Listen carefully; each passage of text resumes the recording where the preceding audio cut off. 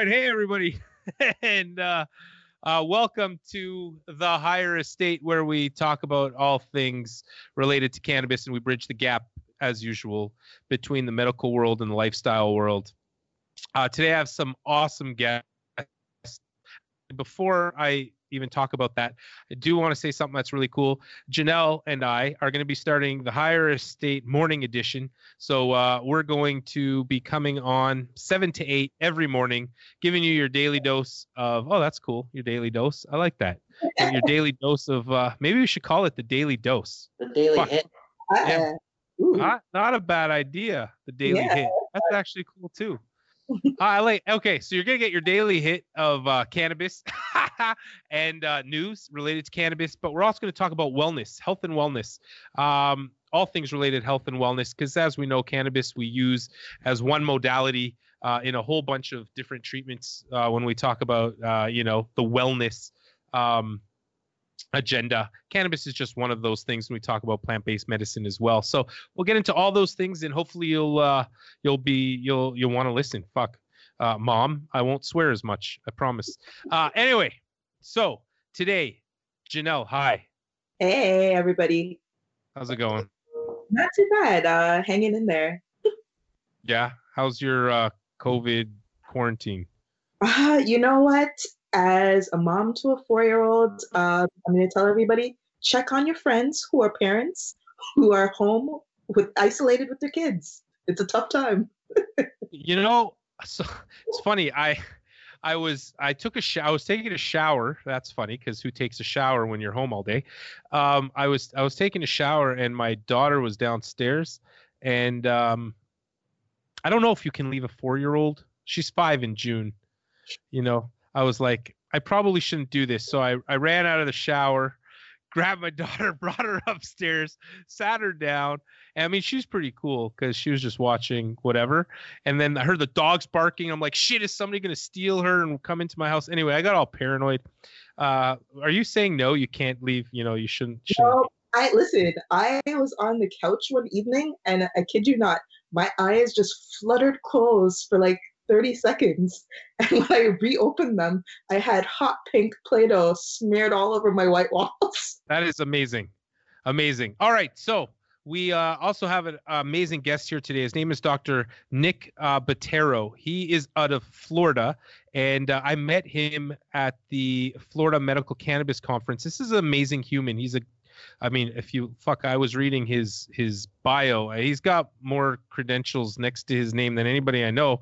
Whole bunch of doctorates and master's degrees. But anyways, as a human, he's an awesome dude. And he told me some really great stories about how he got into cannabis. And we're going to talk to him about what the state of affairs is in Florida. We know where we are in Canada, and we'll talk about a little bit. Hopefully we'll get into talking about what's happened now during the COVID or the SARS-CoV-2 pandemic, and how it relates to cannabis and what he's going to do, because he's also a medical director for a cannabis company out in Florida. So, Nick, hey. Hey, thanks for having me. It's fun to be here. And yeah, we had such a good time at that conference, and it was so awesome to meet you and to continue that relationship too. Because you meet so many people at these conferences, and you're like, we'll keep in touch and shit like that. But how many do you actually do? And then it's just been awesome that, what has it been, like 3-4 months now that we've been talking and just keeping this relationship going. So I love it. So thanks for having me on. Well, you're doing some really cool shit too, like, some undercover research, which is pretty cool. I'd love to know what you're doing when it comes to cannabis. I'd love to know what's happening with even ophthalmology. You're doing a whole bunch of stuff. So I want to hear about everything that you're doing. Yeah, for sure. Because that'll be pretty cool. And people want to know what's happening in the U.S. because, we hear so much about Canada, and here in Canada, we hear so much about Canada. And, the cannabis was taken off the essential services list. And so all of our dispensaries were shut down. Really? Yeah, every one of them. Not like you guys. You guys, it's still on the essentials list, right? Am I right? Yeah, in fact, that was actually a huge thing that happened, is that it's always kind of been this gray area of, are we essential service or not? And now, COVID definitely pushed us. And thankfully, in the United States, it's kind of a state by state thing. But every state has absolutely recognized cannabis as an essential medicine. And we need to do everything in our powers to allow our patients to continue, and customers in our adult use market to continue using this medicine. So that's pretty cool, because it was taken off of ours. They are allowing some things like they did reopen to curbside, but I mean, still, it was taken off the list just as quick as it was put on. So I'd love to chat with you about all those things. But first, we're going to do our little COVID corner update. Once again, I just want to give everybody like a little reference. What's the difference between COVID and SARS-CoV-2? SARS-CoV-2 is the actual virus, and then the symptoms that it causes is COVID, sort of like HIV is to AIDS. Same idea. And that's the way to look at it. And so we're still in the same place as we were. We are spiking a little bit. Actually, I'm going to give you some Canadian statistics right now. I think we have some stats up there with our little, where's everybody heading? So if you look at the little graph, you could see where we are today. That's the beginning of April. We were pretty low throughout March, and it was only in the last couple of days actually that we started spiking up. It was bound to happen. Are we overwhelmed? Not yet. I could talk about my own hospitals here. We're still fighting the good fight. We still have beds. We still have respirators. We're still doing a pretty good job of being able to care for people. And one of the major reasons we're able to do that is because people are physically distancing here. What's happening in the States? I don't know. Fuck. You guys are still doing booty shots. And I don't know what's happening over there. But I don't think anybody knows what's happening in the States, to be honest. But we don't really, I mean, the truth is we're all confused because we just don't know. We don't have it's something that's so new to us. We just don't have all the details. Like it's a new virus. We haven't seen this before. We know that it's come from an animal. Likely the host was a bat. Who knows? But we've seen zoonotic transmissions before. Most of the viruses we know today are pretty much from animals and transferred to humans. So that shit we know happens. Even we have the swine flu, bird flu. Fuck, now we have COVID flu. Shit. It's the bat flu. It's the bat flu. It's unfortunate. Nobody really knows what's happening. But what we do know is that physical distancing has worked. And even last week when I came on, I said we pushed week 1 till next week. So we're at week 1 now. We're still able to. We're still holding tight. What I can say is that we're up to. You guys are over what? How many hundreds of thousands people in the U.S. have this virus now? Somewhere around. Yeah, I think today we just got over 400. Yeah, you went over 400. We're at like 20,000. Yeah. So it's a big difference. We're at like 20,000 and like 500 deaths and 420 deaths confirmed. 420,000 confirmed as of right now in the U.S. Close to 15,000 deaths.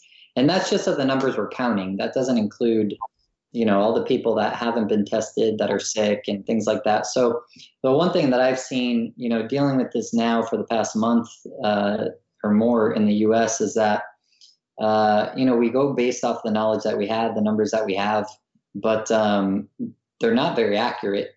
Even last week they were saying our peak here in the States would be May 1st or around that time. They just moved that up 2 weeks to the third week of April. Here in Florida, same kind of thing. We were looking at beginning of May peaking, and now we're looking at early next week peaking. So many variables that you just cannot calculate. So many unknowns. Yeah, and we have no time to do any of the studies. And everybody's talking about, we got to do this study and that study. I think we have time to treat people and try to help them. You know what I mean? And it's so tough because where, in the lack, when you don't have evidence, you have to go on your best judgment. And we're having all these conversations right now in hospitals as to, who are we going to, How are we going to intubate these people? Who are we going to decide gets these ventilators? All this kind of stuff. Hopefully we'll never have to come to that point here because, physical distancing is working. And, I actually appreciate our premier.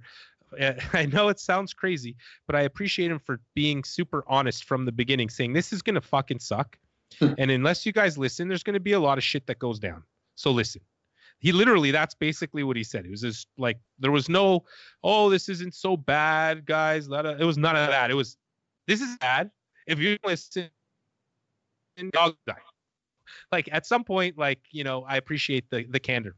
Anyway, okay. So a lot of questions have come down, I've been asked is what we can expect for the future, right? So let's say COVID ends. What happens? Or what's the natural progression of most viruses? And is COVID going to take on that natural progression? So there was a group that actually a YouTube that I watched out of University of California, San Diego, they put out a really awesome lecture series done by a couple of docs here. This is what it is, USC TV. They did a really good basic science introduction to this whole virus. And a couple of things they talked about is what are the variables? We often talk, we're all talking quite a bit about how does this thing transmit? How many people get infected by it? What happens to this? What happens to the people who do get infected? And when we talk about transmission, I've talked about the R naught before. That's that big R that you see that usually has a 0 next to it. That number, that letter R, is how this thing reproduces. You always want to keep it under 1. And whenever you have something less than 1, that means it's not going to last very long. It's going to go away. Otherwise, it's going to increase exponentially. And so the R naught, or the reproducibility of COVID or of SARS-CoV-2 that causes the COVID the COVID symptoms is 2.5. So it's actually quite high. Now, that's 2.5 if we did absolutely fuck all. If we did nothing with our lives, lived our lives as we were supposed to, done nothing, gone to work, didn't socially isolate, didn't physically isolate, didn't do anything, the R naught, or the reproducibility of it, is 2.5. So for every person that gets infected, 2.5 other people are going to get infected, and they're going to infect 2, and then poof, you have the whole world that's infected. Which brings me to something else that's crazy. Okay, fuck it. I'll finish this point first. I never really finished my points. Okay, so things that we can do to change the reproducibility of it, or is what we're already doing. And that's wear a mask. That's physically distancing. That's wearing gloves. That's doing the things that we can do to get in the way of its reproductive ability, right? So those are things we're doing well. So that minimizes and decreases the reproducibility.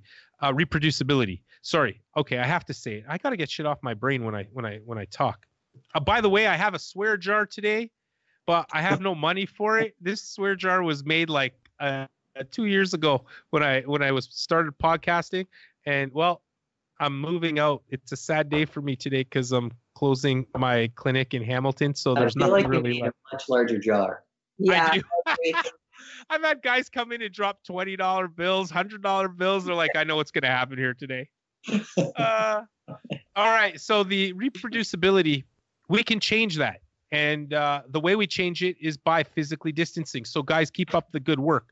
One of the other ways we can change it, and this is going to come to all those anti-vaxxers, and I'm going to swear a fuck ton because, we have one virus that we don't have a damn vaccine for. And look what it's done. In 3 months, it's infected more than 1 million people worldwide. We've had over how many hundreds of thousands of deaths? Over 100,000 deaths worldwide. And this is in 3 months. All right. That's from the lack of one vaccine. So imagine we weren't vaccinating on the other things. You know what I mean? And people come to me. I've had this argument on Twitter, like, oh, how many times do we have measles isn't going to kill you. All right. Well, COVID doesn't kill 80% of the people that get it, so, but yet, y'all afraid of it and staying home. So like there's something to be said for that. So we definitely, let's bring up that next slide that talks about the immunity, what we can expect from this. So, most of our different the progression of most viruses into the future, either at one point we either have vaccines for them, right? Or we grow immune to them and we develop antibodies to them.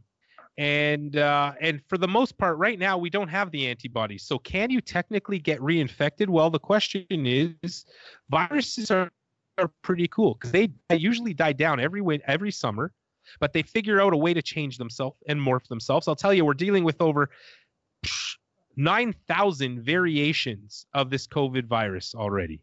All right, I know it sounds crazy, but that's what happens. It infects one person, it changes a little, and it goes into a bunch of others. So it is it's not that it's smart. It follows its genetic code, and it has the ability to reinfect you. That being said, like you can get the flu every year. That being said, over time, most viruses, pretty much all viruses, either we come up with a vaccination or in time you develop immunity through antibodies. So that is likely the progression of what's going to happen here. It probably will stick around and it will mutate and it will change again. But over time, we are going to develop some sort of immunity like we have with every other virus that you can think of. You will have a common flu, that those things still stick around. But one of the good things, I guess, what we can say as, just to finish up the COVID corner, is that COVID doesn't kill many people. I know it seems like it does right now, but when we talk about things like swine flu, or we talk about bird flu, or you talk about MERS, Mediterranean fever, whatever, you're looking upwards of 40% mortality. If you look at SARS-CoV-1, its mortality was really high, but its transmission was a lot lower. So now we're dealing with a high transmission rate, but a lot lower death. That being said, relative per capita, if you have, it's like cannabis, people that use cannabis, you know what I mean? You got 40% of the population. You're bound to have a bunch of people in there that have some sort of, even though the rate of abuse is low, it may look greater just because you got more people using it. So same kind of picture here. You may look like there's a lot more people dying, but it's still around 4 to 6% versus 10 to 40%. So I think on the positive note of this whole thing, if we have the ability to change its reproducibility and how many times it reproduces and how it does that, which we have been doing, we can affect that because we're fucking awesome. We can do that by staying inside or not meeting in large groups and doing all those things we're doing. And in the future, develop a vaccine that is going to save our lives or develop immunity over time from those who do recover from it. Then we have the ability to beat this thing. And clearly we're going to do that. Okay, that's all I have to say about COVID Corner. Boop. Drop the mic. Am I done? No, we're still going.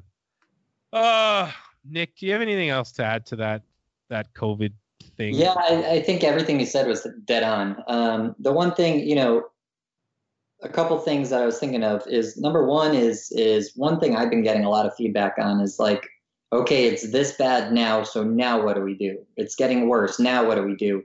And what I'm constantly having to remind people is a lot of the things that have been put in place by different departments of health or whatever it is, from the beginning addressed these more severe things of what to do personally. What can you do? So the social distancing, the hygiene, the hand washing, all these things, feel like, well, now what do we do? It's so much worse now.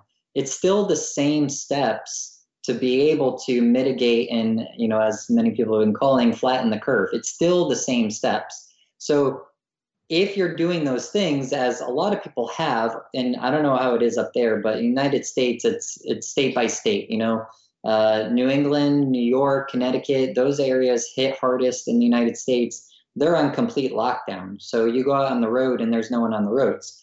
Florida. When you say complete lockdown, like their businesses are closed or they're not allowed to leave their homes? Yeah, all non-essentials. And then, so then the question is, well, what's a non-essential service? So And then that again is state led. So like New York and Connecticut, they really were strict on what essential services were. So the great majority of people are not working, businesses and jobs are closed. And it's really just the healthcare workers and grocery stores and things like that, the absolute essentials. The flip side of that is like, say here in Florida, yeah, we're stay-at-home orders are in place, but they just added like 20 different essential services, including like just things that are not essential services. So you'd see like massage therapy is on there. I'm sorry, but in a pandemic era, you can go a couple weeks without your massages. So it's really a state by state, and even in some cases county by county thing, and how they're handling it here in the United States. And regardless, so like in Florida, on my way to work, I'm an essential service. I in multiple areas. So, but I am still seeing very close to the same amount of traffic in the morning. And you're like, wait a second, what's going on here? Even friends that I have in New York, you get that just invincibility complex where it's like Prohibition era back in the 20s, where now in New York have these speakeasies that are popping up where people are gathering, and there are these underground bars and underground clubs that are still allowing these things to happen. So, Wow. yeah. No! Yeah, I got a lot of friends in New York, and they're just like, yeah, as crazy as it seems, like, oh my God, people will always find a way to do what they want. And so it's this whole balancing act of, what extremes do you go to keep people safe? But then the flip side is, what extremes, if we take those, how is that going to hurt us as a nation, or our economies, our businesses? We had a couple of my companies, we had just this past week alone, combined in 3 companies that I work in, we had close to 200 layoffs. So it's just crazy how it's hurting our economy, and it's also hurting our people. And the one last thing I'll add about this too is, and to kind of work off of what you were saying about how, this is our initial impact from a brand new virus that we know nothing about.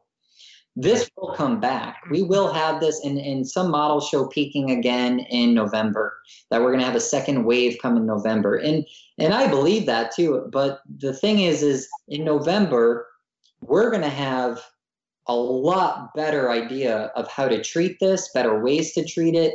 We're already changing treatment plans now, where the intensivists are now looking at this to treat it as an ARDS, or like basically a lung failure case. And it's much more of a hypoxia case, and the hypoxia is not just because of lung dysfunction. It's actually, they're finding, because of blood dysfunction. Yeah, there's a hemoglobinopathy treatment thing happening now, where they're looking at blood transfusion as a potential treatment.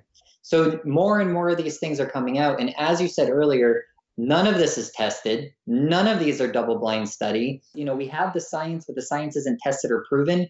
So we as physicians and as a whole healthcare unit, a team, are really having to dig deep into that art of medicine, of saying, okay, let's think outside of the box here. Let's try these different things. And so in subsequent infections, whether or not it mutates or comes back or whatever, we're going to be much better prepared to handle this. As now, if you have symptoms of the flu, what do? You go get Tamiflu.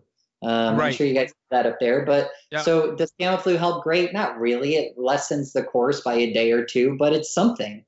Could you see something like a potential for like a COVID Tamiflu type scenario? Yeah, absolutely. So, even there are anti-vaxxers like, but, like, fuck. Right, like what? Like, there's nothing to say to them. Like, honestly, now they're sitting at home too.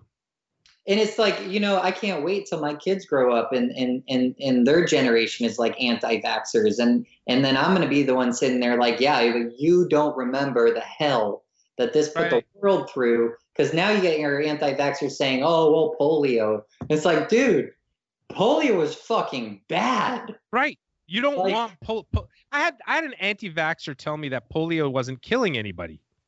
and polio's not so bad. I'm like, because you didn't fucking live through it. So now you're living through one thing that has devastated the world in 3 months. 3 months. 3 months. It's crazy. Actually, I have that one other slide now that I was thinking about it. The what does the future hold slide, like the what's the likelihood of this coming back slide. And there's a couple things on that were, first of all, we are the cause of this entire thing. Every flu that we see, we've pretty much caused, specifically because there's zoonotic transmission that causes these things. They wouldn't have come to us if we didn't come to them. And it's interesting that when we look at it, we're likely going to see a lot more of these things because of all of these reasons. These slides were great, and if you have a chance to listen to that webinar that was given at University, mine says awesome. Okay, I got a squirrel. Derek, you can't do that to me. I don't even know what the hell I was talking about. Oh yeah. So we pretty much caused most of this stuff. And and I keep thinking about, I'm a meat eater. I like meat, but it's a problem. Like, that's how we get these diseases, by eating meat. If we weren't eating meat, we wouldn't have, and we weren't encroaching. So that's probably the word, on the environment that they live in, we wouldn't have this problem. We can live symbiotically together, but when we start trying to dominate another species, the species eventually says, go fuck yourself. Because, well, yeah, you know how AIDS started. Right. From chimpanzees. Like, well, not sex with monkeys. Right. Like, it's not normal. It's not normal. Right. But these are things that we as humans create. And so at the end of the day, we are the master consumers instead of the master. I think the world will change a little bit. I think when we get through this, I don't think the world in the last 200 years, has seen something quite like this. Maybe 100 years has seen something like this. Anywhere from our parents' generations all the way down my grandparents' generations, they've never seen something quite like this. Not in a first world country. And I think the world is going to come down to being a little bit more mindful. I don't know, Janelle, what do you think? I mean, I definitely, I've had this conversation with family members of mine, and I think that this is going to be the catalyst for a lot of changes as far as how we deal with healthcare, how we deal with the economy. There's going to be so many changes. I was even saying, when you look at the economy, even from a freelance perspective, a lot of freelancers are now in the position where they're like, oh my gosh, I'm out of work. I don't have any sort of anything to fall back on because I don't qualify for a lot of these government subsidies and things like that are happening. So I think that's going to create a change in the gig economy. I think as far as healthcare goes, it's going to make a massive change because now we're going to look at things a lot closely. And I think a lot of people are going to start taking their health a lot more seriously, what we put into our bodies, or even right down to our personal space. Because when this is done, that 6 feet of space, I don't know if that's going to be done with it. I think a lot of people are going to respect personal space. Somebody gets close to you, you're going to be like, whoa, back up. You're not going to want that anymore. That, that's a good point. I'm actually, I have, my wife and I have, or specifically my wife has the spin studio, and we spin in a box. Now, the truth is everybody's super healthy in there. And, I think you just have to take precautions. I think eventually we'll get back. We're human. So we need touch and feel. We need that social experiment. That's just what we need. And somehow we're going to get back to that, but it's going to be a long time. Yeah. Anyway, I think we I don't know. Well, that brings me to the cannabis space, because right now we're in a whole heap of the cannabis space is in a whole heap of shit. And when we get to the news, eventually we'll talk about it. But let's get to Nick here a little bit, because you're an ophthalmologist. Yeah. How do you go from eyes to cannabis? How does They happen both very independently. So a little bit about my backstory. So I actually, growing up, was not a big fan of cannabis, using it. Tried it just like everybody else. Tried it, and I think actually first time I tried it was 7th grade. I was kind of a bad little kid, but tried it, didn't like it much. Tried it a couple times in high school, didn't like it much personally. I knew how to sell it, that was for sure, in high school, but didn't like it. College, same thing. I was not a big user. And in hindsight now, I really wish I knew how to use it appropriately. I think it could have helped me so much in my youth. But anyway, so didn't pay much attention to it until you fast forward a bunch. And I'm in my 3rd year of medical school. And I get a call from my mom. And so I say, hey, Mom, what's going on? My mom and I, very, very, very close. Amazing mom. So I get a call from her, and she's like, hey, just want to kind of let you know what's going on. And she's a nurse, so she knows a little bit about kind of what was going on too. But she goes, I made an appointment with the doctor. I have painless jaundice. And so, and I know, and anybody in the medical field knows, a painless jaundice is a trigger word. It's like your stomach drops. It's like shit. Can you just explain what jaundice is for people? Yeah, sorry. So jaundice is like yellowing of the skin. It's like a discoloration of the skin. Usually shows up in the eyes, usually first, actually. But so basically, it's because of a liver dysfunction. When your liver is not working well, you get a buildup of these toxins that actually turn your skin yellow. And when it's painless, it actually kind of directs you into a certain diagnosis. So anybody that kind of hears in the medical field like painless jaundice, you're immediately thinking like, oh shit. Yeah. So I heard that. I'm in med school. I had literally just finished the week before my surgery rotations where I performed a Whipple. I was first assist on a Whipple, which we don't have to explain, but it's just a big surgery for this problem. And so long story short, ended up my mom was diagnosed with pancreatic cancer. Pancreatic cancer is a death sentence. It's a 5% survival rate at about a year. So I knew, and literally the week before my mom called me, I had performed a Whipple procedure, which is this major surgery for pancreatic cancer people to try and help them survive. But it's a grueling surgery, 8-hour long abdominal surgery. Anyway, so I knew what it was, and I just collapsed inside. Fast forward, so I'm really directing my mom's care. She's at the best institutes, really arguably in the world. She's at top-notch hospitals in New York City and Boston, these experts on pancreatic cancer. And she's about 6 months into treatment. She's not doing very well. She's in a lot of pain, and she's all hopped up on opiates. She's sleeping and passed out 20 hours a day. And the 4 hours a day she's awake, she's out of it and in severe pain. So, I'm a naive medical student at this point. I'm learning as much as I can, as fast as I can about this cancer and treatments and everything. And so I figured, very appropriate, let's ask. If anybody knows about medical cannabis, it's these top experts in the world in cancer research. They got to know about it, right? Yeah. So I go, yeah, right. Yeah, right. Honestly. So I'm like, all right, it's an acceptable question. Hey, docs, my mom's in terrible pain. You're giving her 8 milligrams of Dilaudid, Q4, 6 hours, like just stupid amounts. I said, what do you think? Let's try cannabis. And they basically laughed me out of the room. Wow. And, at that point, my whole world was in chaos. So I was just like, all right, probably a dumb idea, Nick. But then I was like, damn, like they're not even open to this. So I kind of made a promise to myself at that point, like if there's ever an opportunity in my future, I don't know how it's going to present itself, but if there's ever an opportunity in my future, I'm going to jump on it because I don't want other people's families to meet that type of closed-mindedness. Wow. Especially in a situation where there's no cure. We're not going to cure her. It's just about quality of life at this point. Yeah.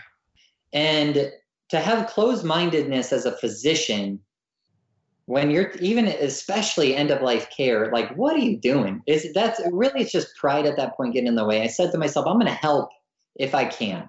I think most of medicine is like that. I've been doing it for a decade now. It's so amazing when I hear somebody like another physician say that, like what you just said, because I mean that's really why we are in medicine. We have to help people, and I have this idea that, you know, do no harm and then do everything else you can. Yeah. That was my that's like the motto that I've lived by for a decade. And you can't tell physicians, the mainstream physician just doesn't like to hear it. I deal with it still. It's still crazy, but that's amazing that anyway, go on. Fuck, that was Yeah, so no, you're good.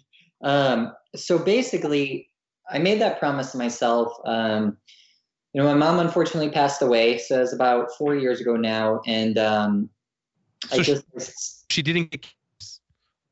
She did not get cannabis. No. Wow.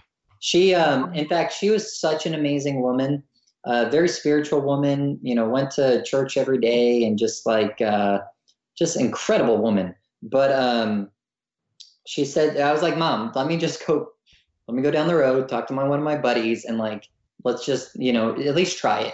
And she said, Nick, you know, if you can't do it the right way, I don't want to do it. Wow. And you know, it really broke my heart because those last 3 months of my mom's life, when she was really just, she might as well have died months prior because there was nothing there. There's a little bit there, but you know, my point is the quality of life that could have been there if she wasn't on narcotics. We could have my brother, you know, I have 2 older brothers. Just my mom and her 3 sons could have really had a lot better memories those last couple months of her life. She could have had a better experience at end of life care. It was just super tragic, and it didn't need to happen because it wasn't like a legal thing. It was a pride thing on the physician's part, because it was legal in the state. It's because the physician knows less than the person requesting it, and they get so fucking defensive. Unwilling to even. Now, it's funny actually because Harvard is now on the forefront of some of cannabis research today. They all jumped on the bandwagon when the money started rolling in. Especially for, I don't know if you know the name. I think we've talked about him before, Dr. Henry Lowe. Yeah, of course. He's out of Jamaica, amazing guy, but he actually has the first patent a U.S. patent on a flavonoid that Harvard is now using specifically for pancreatic cancer treatments. So I'm just like, this is bullshit. But unless they're doing it, they don't want to listen to anybody else, though. Right. Even the big universities, I'll just quickly, I started, I've been doing this for a decade now. I was probably, this clinic that's now closing was the first long-term clinic in Canada, and maybe in North America for its length of time and its sole purpose. And when McMaster decided they were going to start a cannabis research group, and they called me up and said, "Hey, do you know anybody that can join our research group?" And I said, "I don't understand. You're talking to the person like I'm right here." "Oh, no, not you, not you. We need other people, not you." And I'm like, I don't. That doesn't really make much sense to me. And it's because unless they're doing it themselves, they feel like their lives are threatened. And medicine isn't a collaboration. It's a collaboration of chiefs, right? It's a collaboration of I'm the best and I'm the best in my own field instead of we're all in the same field together. And those guys are anybody that's in a different field or has a different specialty, even within the same field, they'll always collaborate together. Because they're all the best in their own thing. But as soon as somebody has more knowledge than another physician who's in the same field doing the same thing, all the defenses are up and shit just goes the wrong way. Yeah, exactly. Sorry. No, you're good. They're good points.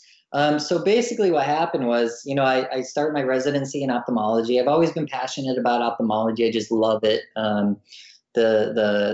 It just fit for my personality and what I was looking for. So I love what I do in ophthalmology. But then all of a sudden I'm in Florida, and Florida now becomes a medical state in 2016, actually. They started more so in 2017. But so I was like, shoot, let's see what this is about. And so I got certified for it. And to be honest with you, I knew nothing about cannabis medicine or how it worked, other than a little bit of research I did when my mom was sick. But I didn't really know much about it. I wanted to jump in, so I did. And I was like, I'll figure it out as I go. Within a week of seeing patients, I was blown away by everything I was seeing. Just there's really no way to capture it as a physician. Your whole goal as a physician is to help people in a natural, healthy way and give them back a quality of life, no matter what it is, whatever sickness, a broken bone or whatever. The goal is get them back to a quality of life, and if not even a better quality of life than they met you with. And cannabis was like, wow. Oh my gosh, how is this possible? How is this actually achieving that goal in a way that I have not seen, and I'm sure you would agree, in any other discipline of medicine? I've not seen it. There's no other medicine that I can say comes close to what cannabis medicine does for the amount of people and the amount of ailments that it can do it for. So I was like, shit, I gotta know this, because for me to actually believe in something, I have to know why and how. And that's, you know, at the beginning you mentioned all like the letters. I think I have more letters at this point than that spell my name, but you do. But the point wasn't. By the way, he's got a doctor of osteopathy. He's which is fucking cool. He's got a master's in administration and master's in public health, a master's in blah, blah, blah. Yeah. So, but none of that was ever actually. I have zero care about letters after my name. Of course, I get it, but you know what it does? It legitimizes what you do. It also means you search for knowledge, and that's so important. And that's the whole thing: search for knowledge. So, you know, I was working in the hospitals, and I said, I hate how hospitals are working in the United States. I hate how the administration is in charge, and doctors are pawns. So I said, I want to figure out what the hell is on that side. So I went and got my master's in healthcare administration. Wow. And so then I was like, okay, cool. Now I understand that side. I understand my side. And then I was able to start crossing that bridge and connecting those dots. Right. Master's in public health was more of like, that came about. Actually, that was a freebie where somebody was like, hey, you want to do this master's program? It was my medical school that was offering it. And they were like, we'll let you do it. And I was like, okay. Really? Yeah, it was sweet. Amazing. So that was just like thrown in my lap. Hey, is it true that they passed every medical student in New York? Did you hear that? So it's not every student, but it's a lot of them. And it's something I actually very strongly disagree with. Okay, what happened? Tell me what happened. So it started with Cornell University. Cornell University graduated all of their fourth-year medical students prior to graduation date with the sole purpose of getting them into a hospital and getting them part of the workforce. Ooh. Now, you and I both know, you don't know shit. Nothing. You don't know a damn thing. Even like, okay, you learn a little bit during clinical rotations your fourth year, but you don't know a damn thing. You're a doctor, but you are not a doctor. Right, yeah. And, you know, there's a reason why the death rate, this is sad to say, but the death rate is exponentially higher in the months of July and August. Right. That's so true. You don't want to be a patient. That's because you do not be a patient in July and August. Yeah. So so all they did was fast track that. The reason why, by the way, you don't is because that's when new doctors start working. When you finish medical school and you start residency, it's in the month of July. Right. And so all they did was push that timeline ahead. God. And so now you have these completely inexperienced, naive, brand new physicians that, if they were anything like me, are going to be really gung-ho and not know their boundaries. Right. And now not only are we putting the patients' lives at a little bit more risk, but we're putting these brand new kids' lives at risk. And so my heart just breaks when I read about new interns and new residents that have died from COVID. Yeah, we don't talk about that much, eh? We talk about physicians like staff doctors and nurses, but what about our residents are still in there? You know, there was one day last week in New York that 3 residents died. 3 residents. Shit. These are people at the start of their lives, at the start of their careers that could potentially help tens of thousands of people in their lifetime. And because of this, I feel like it was a poorly thought out plan to put them on the front line. what are we doing to our people? It's, it reminds me very much to a military draft, back in the day when we were throwing 18-year-old kids out in World War II and Vietnam. Like, what the hell are we doing? So I was very much against that. And so Cornell did it, and then a bunch of the other schools did it. And it's just, it's really sad when, I have, and especially because a lot of these people. Except if you're the med student who doesn't have to write a board exam.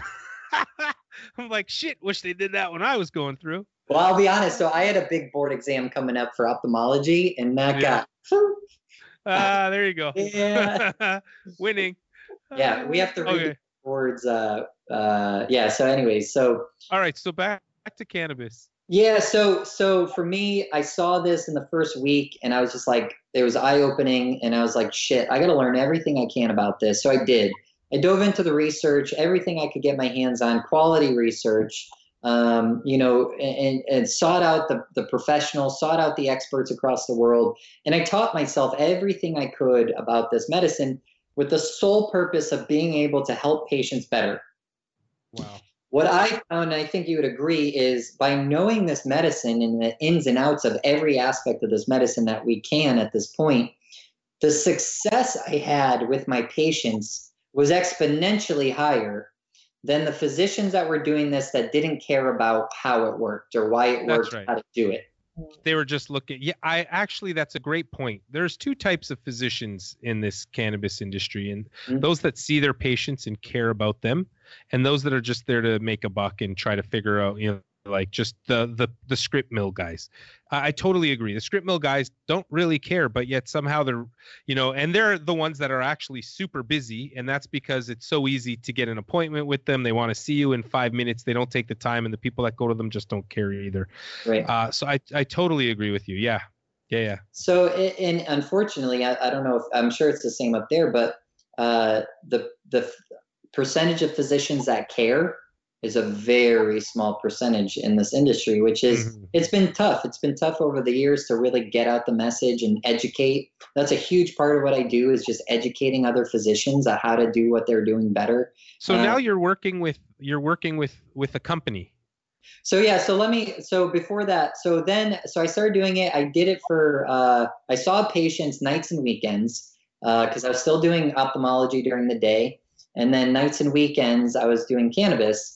It was killing me, but I loved it. So I was like, okay, this is meaningful for me. It's fulfilling. So I did that for 2 years. I saw about 7,000 patients.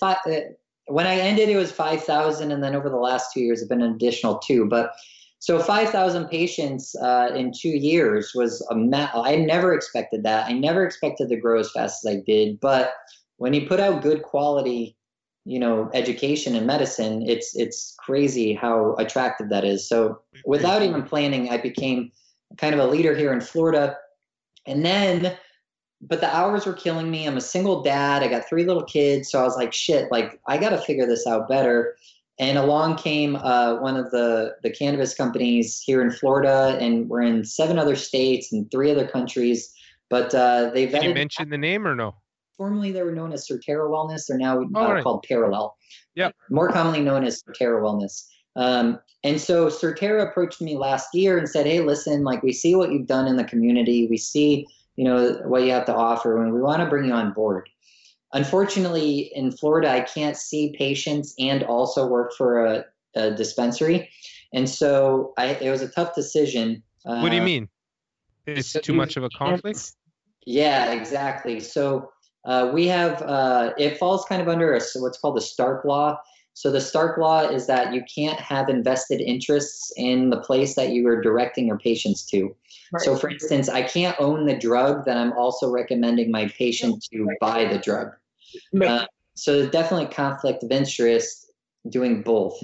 And so I had to unfortunately make that decision to give up seeing patients, but I did it with the thought that came true, thankfully, that, okay, in 2 years, I was able to touch 5,000 patients. In less than a year with this company, I've been able to effectively help actually millions of patients because of how now I'm involved in orchestrating and designing legislation, designing products, And just that being able to affect at a higher level, that trickle down effect is now hitting tens of thousands of patients. So that was kind of my justification. I missed the one-on-one patients. I still do it here and there, but in an unofficial kind of consultant form now. Right, of course. So now I work for this big company, and it's been incredible to be able to really influence, their movements, to make sure that they stay with a very medicine mindset. What's something I found in this industry is that once it goes to adult use, you lose a lot of the medical utility.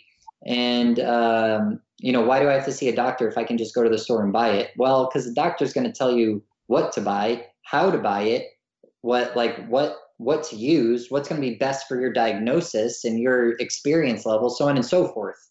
I agree. What's happened with since legalization? You guys have use as well, or is it medical use? In Florida, it's just medical, but like our biggest stores are actually in Massachusetts. So Massachusetts has adult use and medical. And so what do you find, what have you guys found in the U.S. since legalization? Are people still going to medical doctors for it, or are they mostly focusing on going to the dispensary but looking to somebody for education? Yeah, and I looked at these numbers probably about 2-3 years ago now, and at that time, I would gather it's much different now. But at that time, a state that went from purely medical to medical and adult use lost about 20 to 30%. Yeah. And so I actually expected that to be higher. I think that if I looked at those numbers today, I think it'd be even higher. But it's definitely it's a problem. I think it's probably about upwards almost 50% now. Yeah. The 50% of the patient that we had back then, the truth is our population our demographics have totally shifted. The average age now, initially when I was doing this, the average age was probably 40-year-old female. Now I'm looking at the average age 65-year-old female. Mm-hmm. And 60 and over aren't going to the lifestyle market. They're coming to a physician, and they always want to be seen by a physician. Mm-hmm. Here in Canada, they all believe healthcare is free. So, it's always been, it's not free, by the way. We pay for it in our taxes, and we pay 52% income tax. Okay. Like pretty crazy. In whatever tax bracket, upwards of 52%. And so what ends up happening is the demographic being totally shifted. Those people want to see a doctor, and they want to see you face to face. So that's like the focus right now, is more on the laundry list of medications that they've literally just had a fucking enough of using, right? Like you got people that come in on 12 different medications. And what I absolutely love about this is about cannabinoid medicine is that we're so used to, and this is one of the defense mechanisms of the physician. We're so used to having 9 drugs to treat one disease. But now we have one drug that treats 9 diseases. And so I see somebody come in with a laundry list, and they leave on 2 medications, 3 medications, and that is like the satisfaction. And that's when I'm like, fucking mic drop right there. And I like, you know what I mean? And yeah, like it's just awesome seeing it. 13 medicines was my like highest that I've seen somebody come off of. And she goes around, talks about it all the time. And I think I spoke about her a little bit when I was in Miami there, or sorry, in Orlando, in Florida, or wherever we were, Orlando. Yeah, it's interesting because I actually, right before I finished kind of seeing patients officially, I sent out a survey. And I think you actually presented something like this too, but I sent out a survey to my 5,000 patients, and I got like a 95% response rate. So it just actually really powerful survey. And that was some of the big questions were, how many meds were you on before cannabis medicine? How many were you able to come off of? And it was something like 87% of those 5,000 patients, 87% lost up to 5 medications. Wow. And then it was something like 32% were between 5 and 10 medications.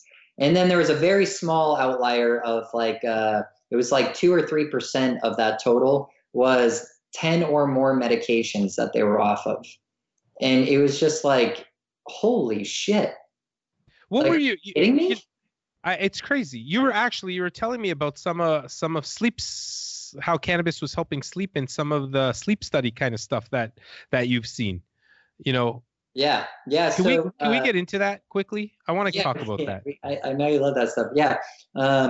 So and it's so important for patients to hear. Yeah, absolutely. And if you could talk about the different cannabinoids that you were finding and what parts of the sleep they were affecting. There's so much confusion around how cannabinoids help sleep, and and we were talking about REM, and it's not like you're really losing REM, you're just going through it quicker. Remember? Yeah, exactly. All the time now. And what cannabinoids do, just go through it. People will love this. People need to hear this shit. Yeah, so I mean, obviously, when you talk about cannabis, like one of the main things, pain comes up, anxiety comes up, sleep comes up, hands down. Always so those were 3 areas that I wanted to focus my initial kind of research in.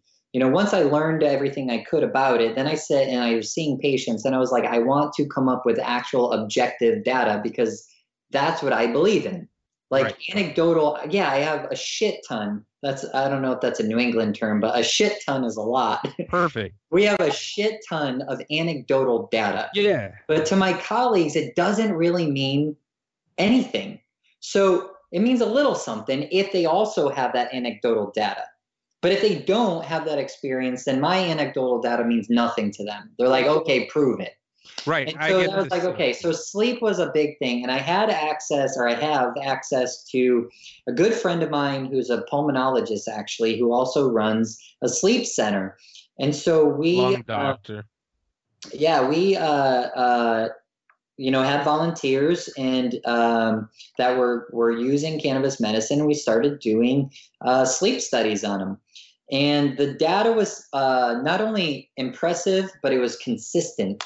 And this is a big thing that we were worried about, was consistency of data. Because there's 100 different reasons why sleep is a problem. It could be PTSD, or it could be pain, or it could be, a million other things. So, but does the medicine work consistently no matter what the reason is? And we found that it actually does, which is incredible. So what did we look at? We looked at different forms, different routes of how to take in cannabis medicine. So whether it's inhalation or oral, even patches, things like that. We looked at different ratios. We looked at different cannabinoids and different actually terpene profiles. And what we found was a very specific, all of them worked. Let's get that out. So cannabis medicine works for sleep.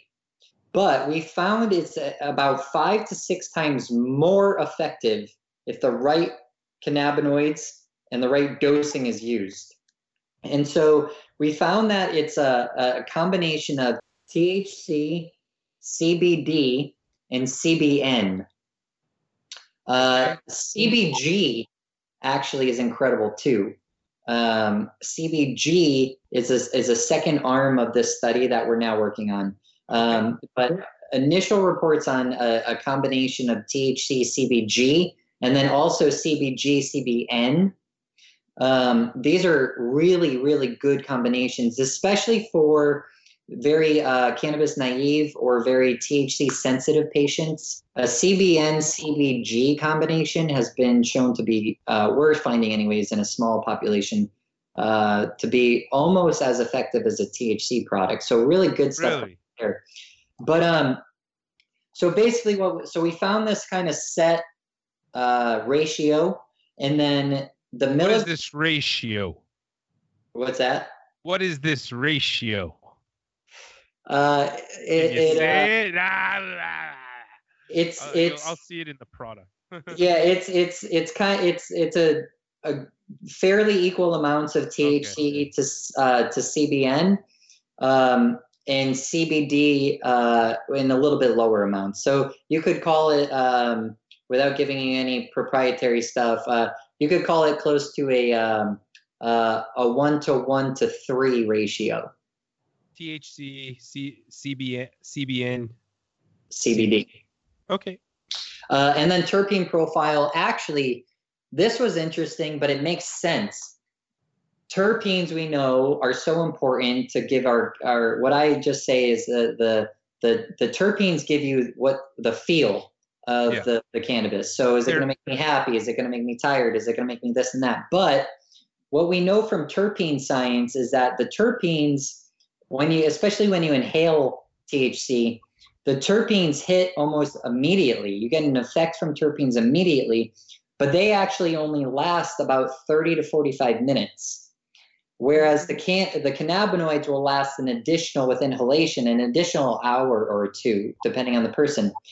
So that's, if you ever get the question, I'm sure you have, of why do I, when I use a sativa, which is this terpene profile that, is labeled as a sativa. I hate that language, but I don't use it either. But very high limonene content, myrcene, things like that. But this profile, it's supposed to be activating.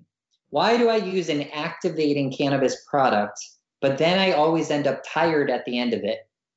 Well, 2 reasons. One is because that terpene profile is actually gone after about 45 minutes, where you're still having the effects of just pure cannabinoids.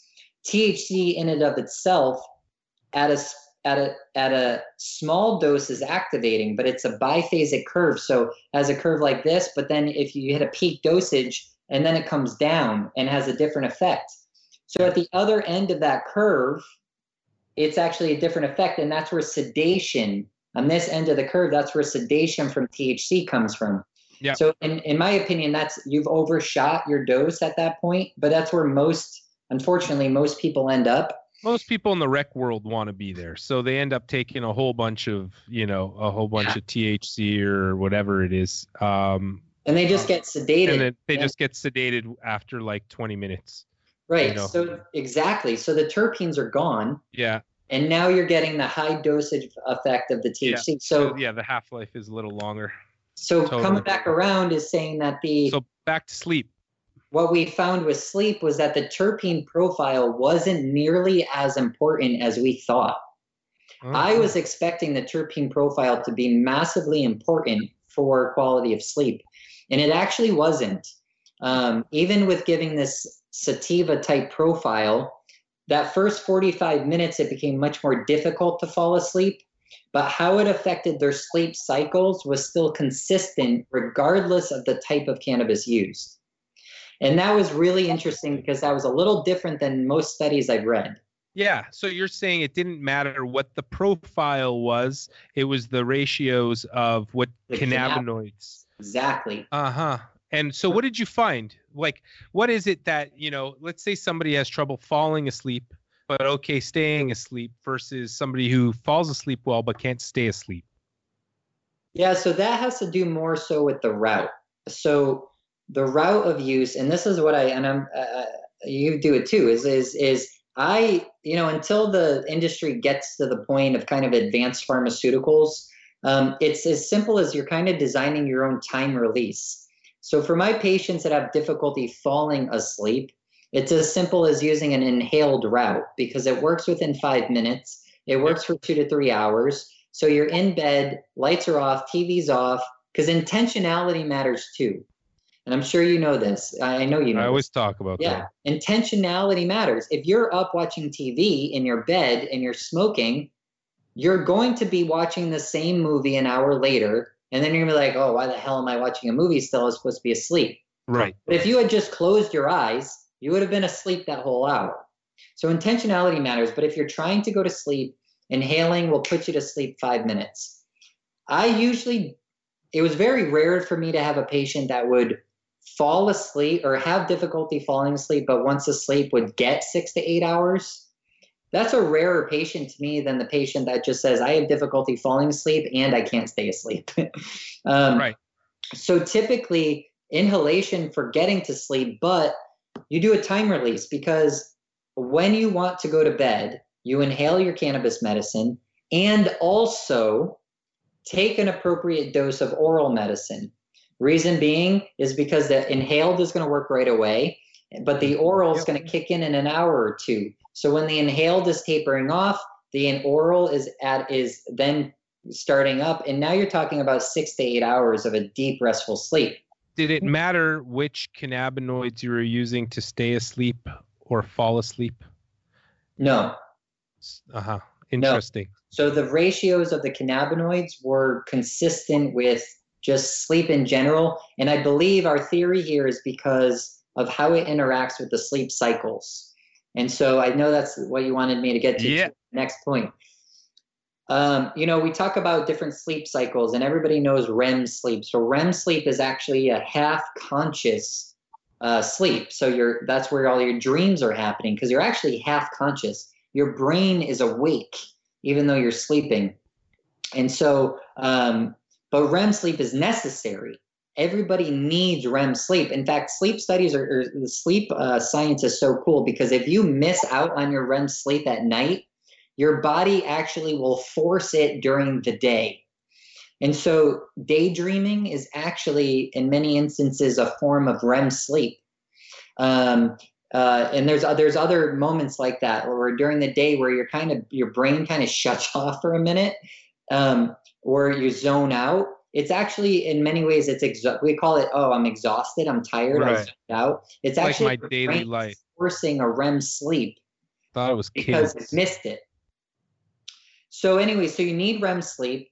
And one of the concerns with cannabis medicine is that we knew from previous studies that it significantly shortens REM sleep. So what does this mean for long-term use?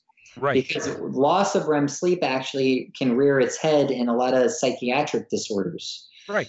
And cause psychiatric disorders. So there's a concern here with the science of this. So what we found, though, was that yes, it shortens REM sleep. It extends by up to 20 to 30% your delta sleep.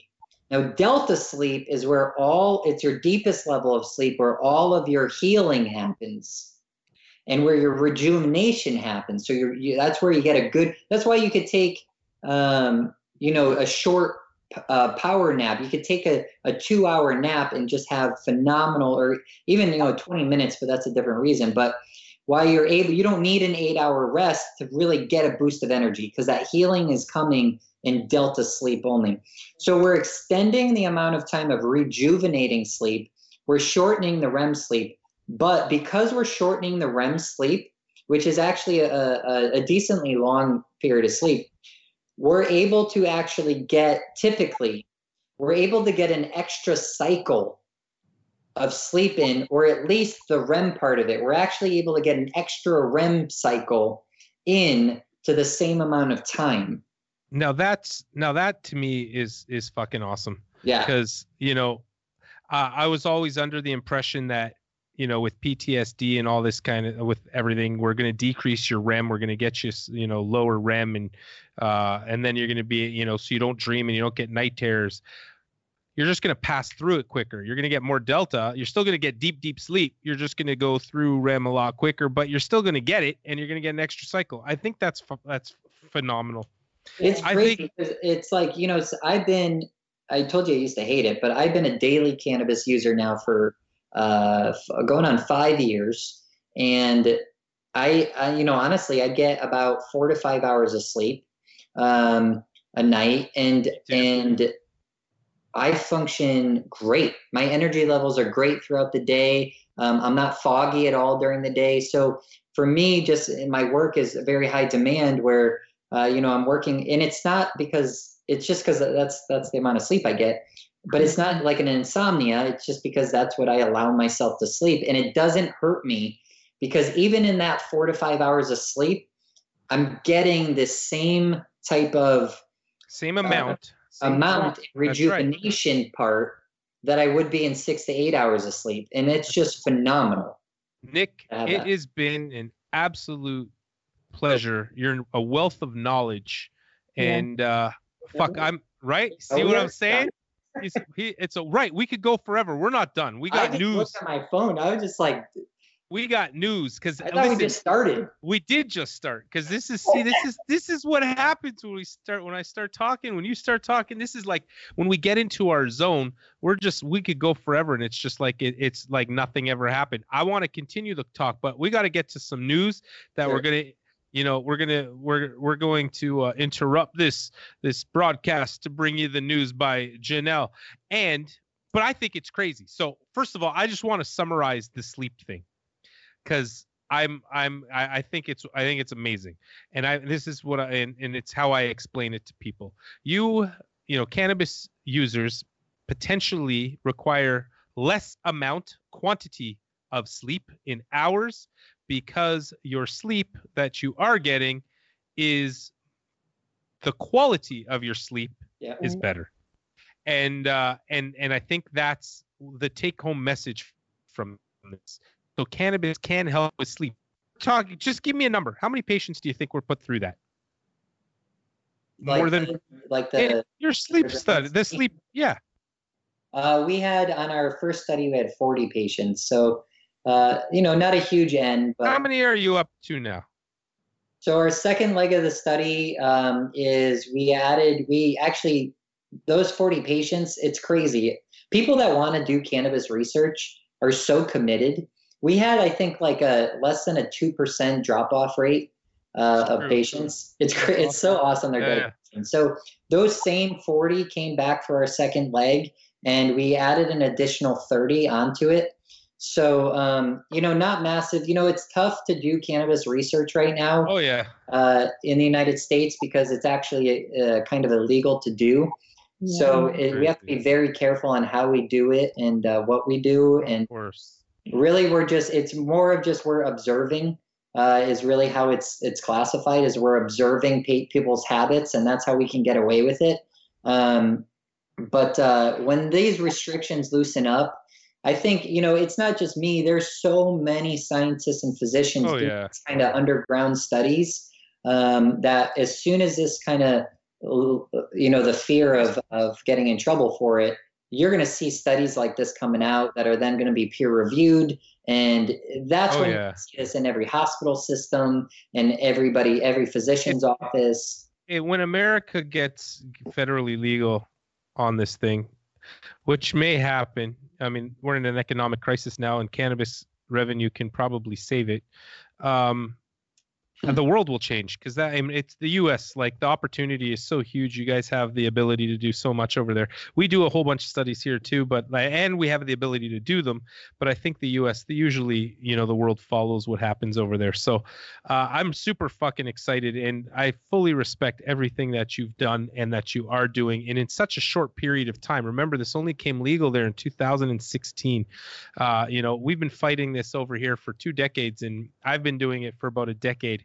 And starting from scratch. I mean, and it is a sad time for me. I already said that. The clinic I'm sitting in now at Synergy was probably it's definitely the first clinic in Ontario, the longest running clinic actively in Canada at this point in time.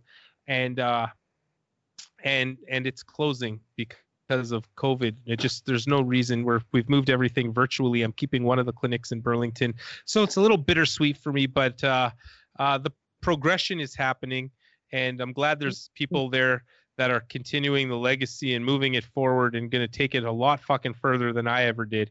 And that's huge. And you're that guy. I listen to you talk, and it reminds me of it reminds me when I started. And I mean, I still have that same passion. It's so crazy that like you said, those who are working in cannabis and want to do cannabis research, and that we're just it's like gung ho, because we know that, and I firmly believe cannabinoid medicine will revolutionize the way we practice medicine. Anyway, we need to let's get to the news. Janelle, what's going on? All right. So we're kind of starting off on a little bit of a sad note. I don't know if you guys remember Charlotte, the young girl who the Web CBD was named after. She actually passed away yesterday. Charlotte passed away. I'm so sorry. Yeah, it's a sad time for the cannabis community, because she was kind of really at the forefront of bringing the awareness of like using CBD for treating epilepsy. So for a lot of people in the cannabis community, this is kind of a sad moment, but on the bright side or the silver lining of it is through her advocacy, she was actually able to help so many people. So I think that's the kind of like the solace that we can take from the situation, that even though she's gone, she brought about so much change and so much good in the industry. Epidiolex, I mean, basically is Charlotte's Web, and it's it just became federally legal in the United States too. It was taken off And of that. descheduled, actually. Descheduled, that's what I meant. It was descheduled, yeah. She, you know, I don't know if I'm supposed to chime in on this wiki part, but no, and you know, I put out a message today to everybody that follows me, is that you really, if anybody that's ever used CBD or cannabis medicine really needs to just take whatever you do, whether it's prayer or good vibes or energy or just whatever it is, really needs to send it up to her and her family, because we would not be anywhere near where we are today without her influence and the impact that she's had, even in my own life, with my personally as a cannabis patient. Just incredible little girl, and unfortunately, she actually passed from the coronavirus. Yeah. Oh no shit. Yeah. Yeah. Complications from it. Fuck. This fucking thing. I know. We need to beat this thing with a spatula, or my mom's cane. It needs a beat down. Yeah, it does. Can we go to some happy shit? Anything? No? Okay, what else you got? So on an interesting note, I mean, the stock market in general is taking a hit right now, but in particular, cannabis stocks are taking a hit. And one particular stock that is having an extremely rough time is Aurora Cannabis, which is kind of ironic because when cannabis stocks really started surging, that was kind of the one that everybody was saying, like, you need to invest in. And it was really, really popular. But it has now lost 92% of its value. And it's sitting at 80 cents per share right now. And I mean, the way that it's trending is it's looking like it can fall to zero, because right now, Aurora Cannabis, their projected liabilities for the rest of the fiscal year is a lot higher than their actual cash flow.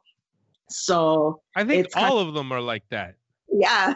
Like, there is not a cannabis LP right now in Canada I can think of who's cash flow positive at all. Like, and they were trading in the US too, right? Is that what's up? Yeah, I don't know. Bruce Linton said on BNN there the other night that at the end of this whole COVID thing, there's going to be 5 or 6 LPs left. Who the hell knows? It's a bloodbath right now. Yeah. The bubble burst. Everybody's falling apart. Throw it all away. I don't fucking know. It's crazy because when you think about even like a year and a half ago, like it's what everybody was jumping on. Got to get these stocks. And now everybody's just kind of sitting here like sadly, like, what did I do? Yeah, well, I'm thinking like the same way. Like, what did I do? I think retail is going to bring everything back to life, but I mean, at least that's what I thought. Although right now, like this couldn't have hit at the worst time. Like this COVID thing was just like a bomb in the middle of like the busiest intersection at the busiest time when everything was is again chaos again. So who knows what's going to happen? I definitely don't think it's necessarily a bad thing that the bubble's bursting, though, because I think that the potential for this bubble was so massive, and it had we didn't know when it was going to pop. We just knew it was going to. Yeah. So I think that this may have popped the bubble before it really could have done a lot more damage than it could have. Yeah, that's true. I mean, here in Canada, it was already like it was either feast or famine, It was like people either did really well or lost their shirt. And and I think it taught everybody a lesson, who was in it. And it's a good point. What else you got? Shit, this is all sadness. Well, I mean, it's the era that we're in right now, which is unfortunate.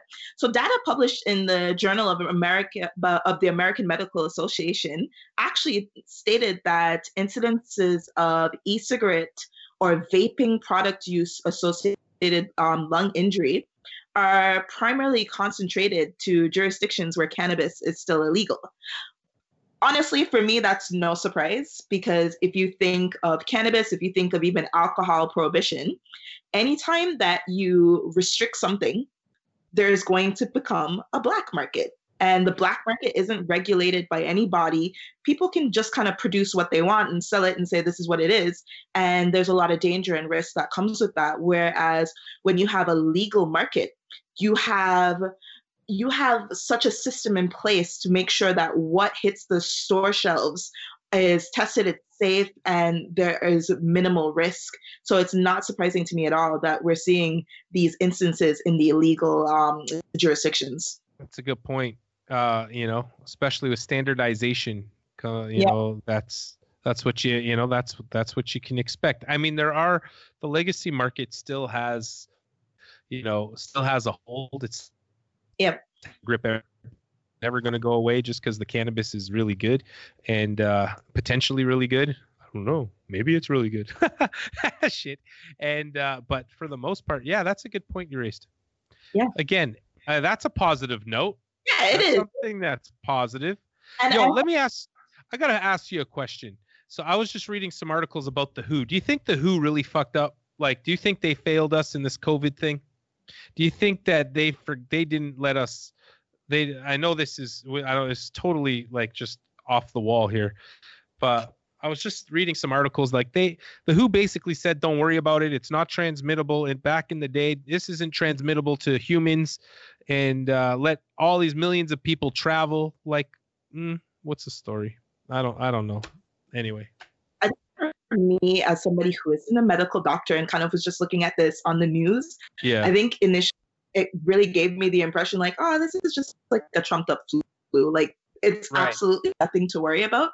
So when I first started hearing about it, I wasn't really doing anything. I was like, it's just the news. They're hyping it up, whatever.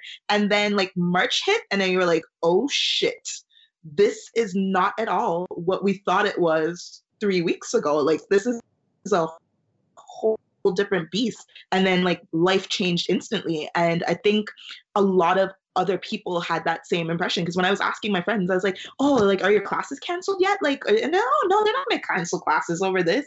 And people were like, oh, I'm gonna still go on my trips and stuff like that. So I think when that initial information was coming out, it really gave people a sense of like there really wasn't anything going on. And then now a few weeks later, we're like on total lockdown, and we're just like, what the F happened? Yeah, I think they knew stuff. I think they just didn't I don't know. I think the WHO may have let us all down a little bit back when this all started. Dan, there is not a whole bunch of fun shit. Can we put up some of these fun slides? Okay, we got to see going to show you some fun stuff now. We got some slides here. We're going to show you some slides. Yo, Derek, can you pull up some of these? Yeah, so this is how people are going out. Like, come on, I love it. Look at this. There's one with this dude with the bag. Where's the bag over the head? Wait, I want to comment real quick. As an ophthalmologist, I appreciate the cone because it's not only helping to filter and make sure he's not inhaling, but it's providing a means of social distancing. So the likelihood of contracting it into his eyes, which is a form of transmission. If you don't have goggles, wear a cone. That's one message. Look at this guy. This guy's got a helmet. This guy took a water. What is that? That looks like a water container, like when you pour water. Wow. How does that not fog up? It's incredible. People come up with the crazy shit. So, there are some fun things that have come out of COVID. Like, there's a dude with a scuba. Where's the scuba? Watch this guy. Oh, Oh no, that guy's just gonna kill himself by suffocation. Yeah. There's this guy. Or by how high his pants are. There's some strangulation happening in both areas. This guy's got. Nice. He's wearing his scuba. Wait, anyway. These are just funny. All right. What else? Do you got one last thing for us before we close this off? Wait, I don't know if you can see this. Yeah, the scuba dude. You saw that one? I love it. Oh, geez, people are awesome. Oh, people are crazy. What do you got for us? Oh, this got to cover the dreads. Oh, it's just awesome. Wow. Oh, at least we get some fun out of this thing. I know there's so All right. many ones you see every day, man. All right. What else? You got one last. Give us like your best thing that something like that's like not so horrible that we can end off this show. It isn't horrible. It's more interesting than anything else. So it's working for Botosa, a California-based company that specializes in infusions.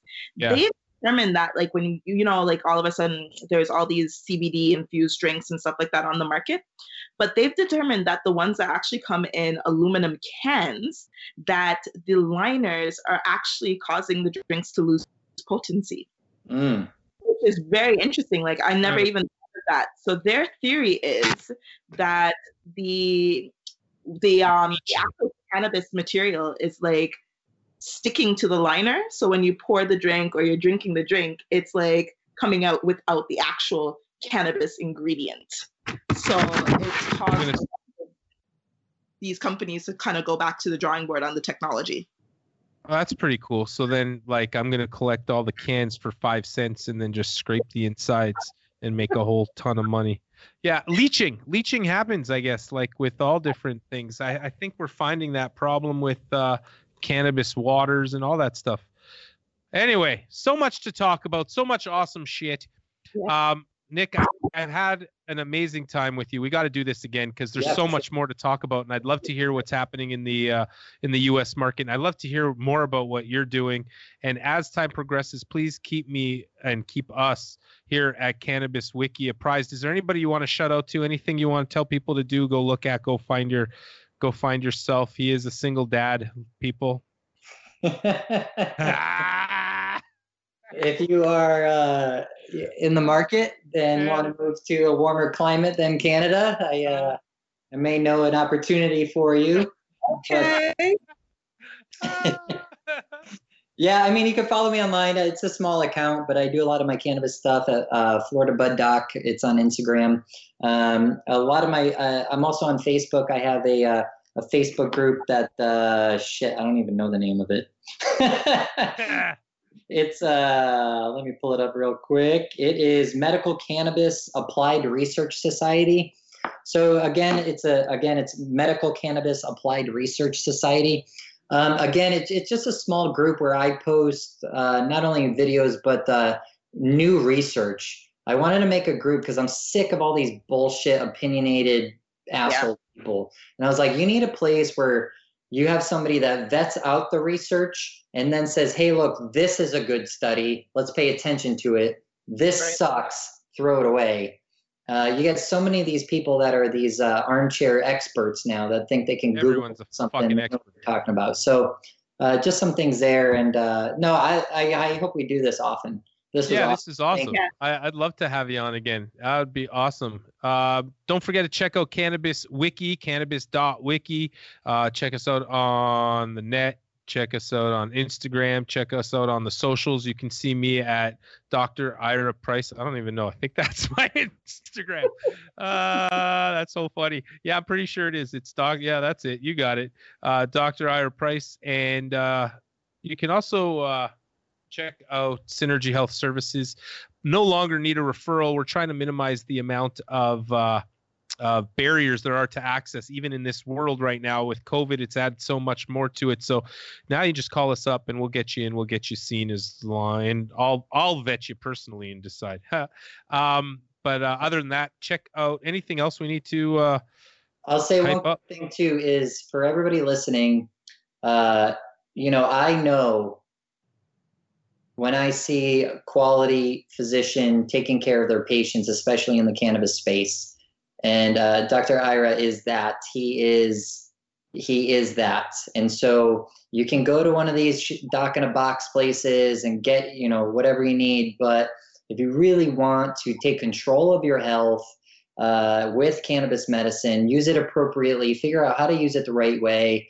This is the man. And, it's been such an honor and a pleasure, privilege to meet you and to become friends and to be in this industry with you. So just for the people listening, if you want the good stuff, this is where it's at. We call that the good. This is the good right here.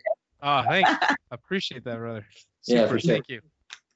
All right, everybody. I think we're done. I think we got this one down and we're wrapped up. Thanks for listening to the Higher Estate. And don't forget, we're probably going to start, I don't know when we figure it out, we're going to Higher Estate Morning Edition. We'll do an hour every morning for you. Peace.